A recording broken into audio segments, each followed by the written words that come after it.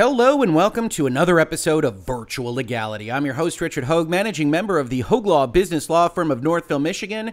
And today we have the unexpected, a backtrack from one of the major console manufacturers in the video game industry. But to give you the context for that, in case you haven't been following the news, we have to talk about what they were planning to do earlier this past month. On your screen right now is a PlayStation.com support home webpage that is talking about discontinued features of the Sony ecosystem of products, in which they said that we are closing the PlayStation Store on PlayStation 3 consoles on July 2nd, 2021, and on PlayStation Vita devices on August 27th, 2021. Additionally, the remaining purchase functionality for PSP will also retire on July 2nd, 2021. Features you'll be able to access. You will still be able to re-download and play previously purchased game titles. This was something of a disconnect on the internet when people were commenting on whether Sony should do this, cut off the store access for these older legacy devices. They promised that you would still be able to re-download and play your previously purchased game titles, which is what everybody, I think, is most concerned with. But you will no longer be able to purchase PS3 and PS Vita and PSP digital content, including games and video content, after these cutoff dates were to take place. Now, in the face of all this, this announcement faced some considerable backlash on the internet. A number of articles were written about it. We'll talk about one aspect of those as part of this video, as well as a story that we actually covered directly here in Virtual Legality, which was this notion that the PlayStation 3 and PlayStation 4 had a battery in them that might prevent the use of digital games after PlayStation Network access were to be discontinued. And because they were closing these stores, and I think everybody kind of had a clarifying moment about what this all means in terms of a digital landscape, that Sony, of course, was not going to be keeping their exact same infrastructure for 1,000 years. What did it mean for the preservation of video games, for the access of those video games, for the things that you thought you bought back when you were buying PlayStation 3 games or Vita games or PlayStation Portable games? I wound up having a number of conversations with folks in podcasts across the internet about what licensing of software meant, how Sony had the rights to do this, in fact, how the terms of service that Sony maintains essentially gives them the right to change any aspect of the licensed content that you think you have purchased, which I always think is a good thing to highlight here in Virtual Legality. If you hate that, make it known. Let Sony and Microsoft and Nintendo, who all have very similar contracts, this isn't picking on any one console manufacturer, know that the digital future needs to be thought through a little bit better at this point in time and not at the point in time when things cause real problems. But I did this video to kind of highlight those things. And then yesterday, Sony made an announcement. PlayStation Store on PS3 and PS Vita will continue operations. Recently, we notified players that PlayStation Store for PS3 and PS Vita devices was planned to end this summer. Upon further reflection, however, it's clear that we made the wrong decision here. So today, I'm happy to say that we will be keeping the PlayStation Store operational for PS3 and PS Vita devices.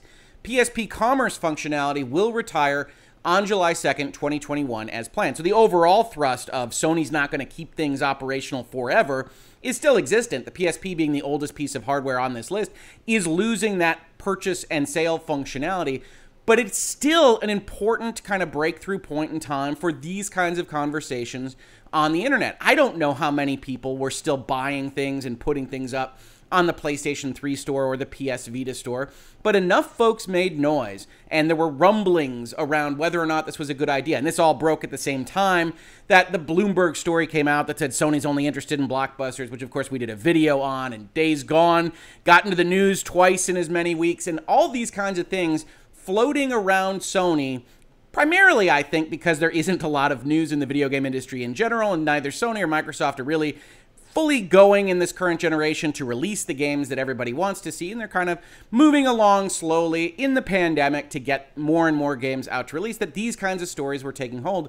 But it's still important to note that this blog post is ostensibly written by the president and CEO of Sony Interactive Entertainment, Jim Ryan. Now, I say ostensibly because I have no doubt that he approved this message to go out under his name, but there were a lot of folks that look at a post like this one, an announcement like this one that is going to change the infrastructure of the Sony ecosystem and a lot of people's business plans, which is another aspect of what we will talk about. It's also worth noting that the language here is very strong. A lot of the times, especially if you follow Jim Ryan or Sony announcements in general, you see a little bit of mealy-mouthedness, a little bit of ambiguity. We don't really want to say this was right or this was wrong or we're moving in this direction or that. This was very specific and very clear. It is clear that we made the wrong decision here is about as strong as you can get in the land of corporate speaking. And I think that is useful to folks that are reflecting on this, looking at it and saying, yeah, this was a legitimate about face.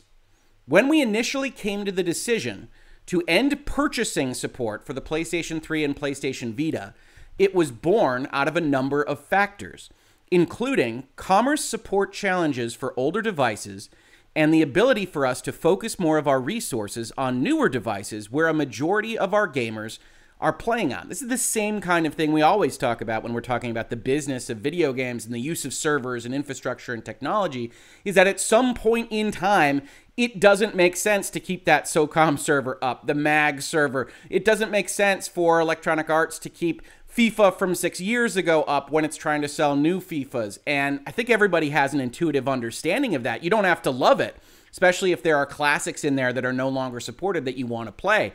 Again, I might be the only person on earth that misses Battleborn, but miss it I do. I really enjoyed that game, and that is definitely not available to play, including the single player, which we could talk about in a different video, because the online infrastructure has been turned off. You can feel bad about those things. You can say, we need more preservation. Maybe even we need regulations or laws, whatever some people wind up saying in the comments to my videos. But you can also still understand why businesses do these kinds of things. What they're looking at is a PlayStation 3 and a PlayStation Vita that doesn't have a lot of use, that isn't selling a lot of things in those storefronts, and that costs some, and you might argue it's de minimis, it's very small, amount of money to operationally keep up. And hey, we also want you to be advancing to the new things where we have the higher margins, where we're selling more stuff, where there's more volume, where there's advertising, etc., etc., etc. So we're going to turn these things off. Then you get the next sentence. We see now that many of you are incredibly passionate about being able to continue purchasing classic games on PlayStation 3 and PS Vita for the foreseeable future. So I'm glad we were able to find a solution to continue operations. Now that's amusing, right? I'm glad we were able to find a solution to continue operations. And I think this is a good thing. I think it's a good reversal. I don't want to throw Sony or PlayStation under the bus. We are talking about money here. There isn't a grand technological fix that needs to happen. It's primarily money, that you need the money to support the thing, probably to maintain it at some level to match up with current technological specifications or whatever else it might be. But it is a relatively small amount of money, and it is definitely a solution that can be bought with money. So yes, we're able to find a solution because we looked at who was complaining about this thing. We talked to our accountants, said, hey, this isn't going to kill us. We can earn goodwill. We can turn this into a marketing opportunity where I go out on the blog and a number of articles are written about how wise we are and how we're listening to the fans, and that's all well and good. That's an important thing for Sony to try to market right now when a lot of folks have been criticizing them, including myself. But, you know, let's not actually hide the ball here. We're talking about money, and yes, you found the money to do this thing. I'm very happy about that, and I'm very happy for the people that are very interested in this. Now, I did highlight one bit of language here in red, classic games, and I'm going to come back to it because I think it's very interesting. Before I do, I did want to point out, just so we're clear, just so the fans of the various console manufacturers understand, I do acknowledge that Microsoft did a similar reversal, of course, earlier this year, in fact, when they tried to change the pricing of Xbox Live Gold, and they're still working on various things to move the pricing around for Gold and Ultimate and Game Pass, etc., but they realized they went too far back. I believe it was in January of this year, and reversed course very, very quickly after making the announcement. One thing I want you to take away from this video is that these companies can and do listen. And just because they don't change something, or they continue to sell something you don't like, or they censor something and you don't like that, and they don't change that course, it doesn't mean that they aren't paying attention to their bottom line. It just means that perhaps your voice and the voice of the people that agreed with you on a given position wasn't loud enough, wasn't significant enough. And at some point, you do have to say, well, then I don't represent the market, and Sony and Microsoft are trying to make the best decisions that they can, and I can disagree with them. God knows I do in virtual legality all the time. But you have to come to an understanding that maybe they're right and your group isn't large enough to move the needle for something like this. In this case, the Microsoft Xbox Live Gold pricing and the Sony closure of previous storefronts, those voices were loud enough. One aspect of that, however, is that this wasn't limited solely to consumers. If you go and you look at an IGN article from earlier this month, you see some PS Vita developers weren't properly warned the PSN store would close. Now, that's an unusual headline in and of itself. What is the word properly doing here? Is that a legal kind of concept? Is it an ethical concept? I don't understand what proper warning is for the closure, and IGN doesn't actually explain it in this article, but they do say that there were folks that were left in the lurch. On March 29th, the same day IGN reported on the PlayStation Store closure, Lily Mo Games announced that it canceled the Vita version of its next game because the store will be closed before the game will be ready for release. In a direct message to IGN, Barry Johnson from Lily Mo Games says that the studio was not warned about the closing of the Vita store in any way. In fact, Johnson says that they purchased a second Vita dev kit just last month. And if you go back and you actually look at this original notice, you'll see that there are dates given for when you have to get things in to the store, and that Sony is only going to publish those games that get in at the given date. But that wasn't enough warning for some of the folks quoted here. According to the email given to the developers, the final date to submit games to the PS Vita store is July 12th, and the final date to release content on the PS Vita is July 20th. The final date to submit a game to Sony's Global Quality Assurance is July 6th, though Sony says it can't guarantee slots for review. So you have all these developers, maybe a handful at least, that are making Vita games right now, and they have to get everything done by July 6th, which you'll note is actually a number of months after they made the initial announcement. That is, from a commercial contracts perspective, the notice period. Hey, we're going to cut off this service. Here's 60 days or 90 days, and you can get your stuff in. And if you don't get it in, well, you've been informed that the service is being cut off. Obviously, while that is standard in commercial contracts, in software as a service presentations and servers in and of themselves, it might not be enough time for somebody that has invested money in making a game for longer periods than just that 60 or 90 days. So it's understandable why these folks were complaining, but this was the kind of thing that got noise on IGN. This was the kind of thing that drew attention, and it's not just consumers. These are actual contract partners with Sony, and everybody's equal in terms of voices and the things that they can express to these companies, but certainly those folks that are going to make the company directly money by selling things through its storefront are maybe a little bit more noisy, a little bit more listened to by these big corporations because they matter at the bottom line, and they want these developers to continue to support not just the PlayStation Vita, but hopefully the PlayStation 4, the PlayStation 5, and the rest. Now, IGN says, is an update from yesterday, talking about what we're talking about here today, that Sony has announced that it has reversed its decision to close the PlayStation Store.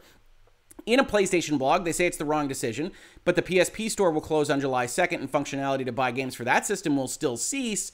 But this is an update to an article about PS Vita developers being able to put things on the store. And the reason I wanted to talk about this is because it's unclear to me, as a lawyer, looking at what was said here, that Sony is actually going to entertain new products on the store, at least forever. There might be a new deadline that they establish, a grandfathering of the dates that they set forth for the people that are currently making PlayStation Vita or PlayStation 3 games. But note what this last sentence says and why I highlighted this in red. We see now that many of you are incredibly passionate about being able to continue purchasing classic games on PlayStation 3 and PlayStation Vita for the foreseeable future, so I'm glad we were able to find a solution to continue operations. Now, there's a couple of ways to read that. One, most of the things that are on the PlayStation 3 store and the PlayStation Vita store are what you and I would generally consider classic. They're older. You'd be buying them to get those older games. The other way to read it is that, yes, we're going to allow consumers to purchase things off the store. We're going to keep that storefront operational, but we don't want it to grow. We don't want to encourage more things to have to be supported on that store, and we don't want them to be a place where people regularly find themselves going to purchase new things. So what we're going to do is we're going to say, yes, we understand you want to purchase classic games, but we are going to limit the additions to that storefront at some point in the future, which may or may not be the dates that we already sent out to our developers by email. That's an open question. I haven't seen it answered. Lily Mo, as referenced here, is Colin Moriarty. His company or is related to him. I've seen him online on Twitter talking about this. I don't think he has an answer yet, or if he does, he hasn't shared it with folks. And that's an open question that I think is an important one to be answered, because some of the noisiness here came from developers. Some of the noisiness here came from contractual and commission royalty-based relationships. And whether or not those are going to be affected by the initial statement or by this reversal is still something that's up for grabs. And so if I'm IGN, I'd be asking for clarity on this point. What they said in this statement doesn't change the actual substance of this article. Doesn't necessarily mean that developers are welcome to post things onto those stores for the future. And I just don't know the answer to that question. So overall, I think this was a very good thing for Sony. I think it was a necessary thing for Sony, even if you don't personally use the PlayStation 3 store, the PlayStation Vita store. I don't. I still think it's useful right now, in this point in time, Q2 2021, for Sony to get out there with some nice marketing, with a "we listen to the fans" kind of thing that's not going to cost them a lot of money, that's not going to cost them a lot of prestige or anything like that. Because ultimately, when you've got these kinds of reversals, the big risk you run if you are one of these companies, and especially if you're the CEO, an officer in charge of one of these companies, is that it sometimes can look like you don't know what you're doing, that you don't know what direction to steer the ship, that things are a little bit more rocky than they should be, and things aren't smooth sailing as they should be. In fact, that's one of the comments that I made about Microsoft when they were doing this, was what are you even doing? How do you even go out with that notice without knowing how it's going to be actually realized by the audience, and then reverse it? I think it was within a day, maybe 2 days of when they originally announced it. Here, I don't think you necessarily have that same kind of pushback, because ultimately, this isn't something that is likely to affect a lot of the Sony consumer base, other than for this kind of free marketing. Hey, they listened to fans when fans were concerned about wanting to invest in this ecosystem. So I think it's a win for Sony. I don't really think you have those negative ramifications. And I think it's a win for people that want to have a voice in these kinds of things, want to believe that these companies are at least remotely listening to what they're concerned about with respect to these things. I can't promise you they'll make any change in the future that you might want, but I can say that it is worthwhile to make some noise if there's something important to you that you want these companies to know about, because sometimes it will actually affect change. This has been Virtual Legality for today. If you enjoyed talking about the business and law of video games, pop culture, music, movies, and television, please consider supporting the channel. We're doing a lot of these videos. We're having a lot of great conversations. We've got a Patreon, Streamlabs, a store, and if none of those things appeal to you, just subscribe, ring the bell, leave a comment for Google, help YouTube know that we're making these videos, and tell your friends that we're out here doing the same. If you caught this on YouTube, thank you so much for watching. And if you listen to it as a podcast, thank you so much for listening. And I will catch you on the very next episode of Virtual Legality. Virtual Legality is a YouTube video series with audio podcast versions presented as commentary and for education and entertainment purposes only. It does not constitute legal advice and does not create an attorney-client relationship. If you have legal questions about the topics discussed, please consult your own legal counsel.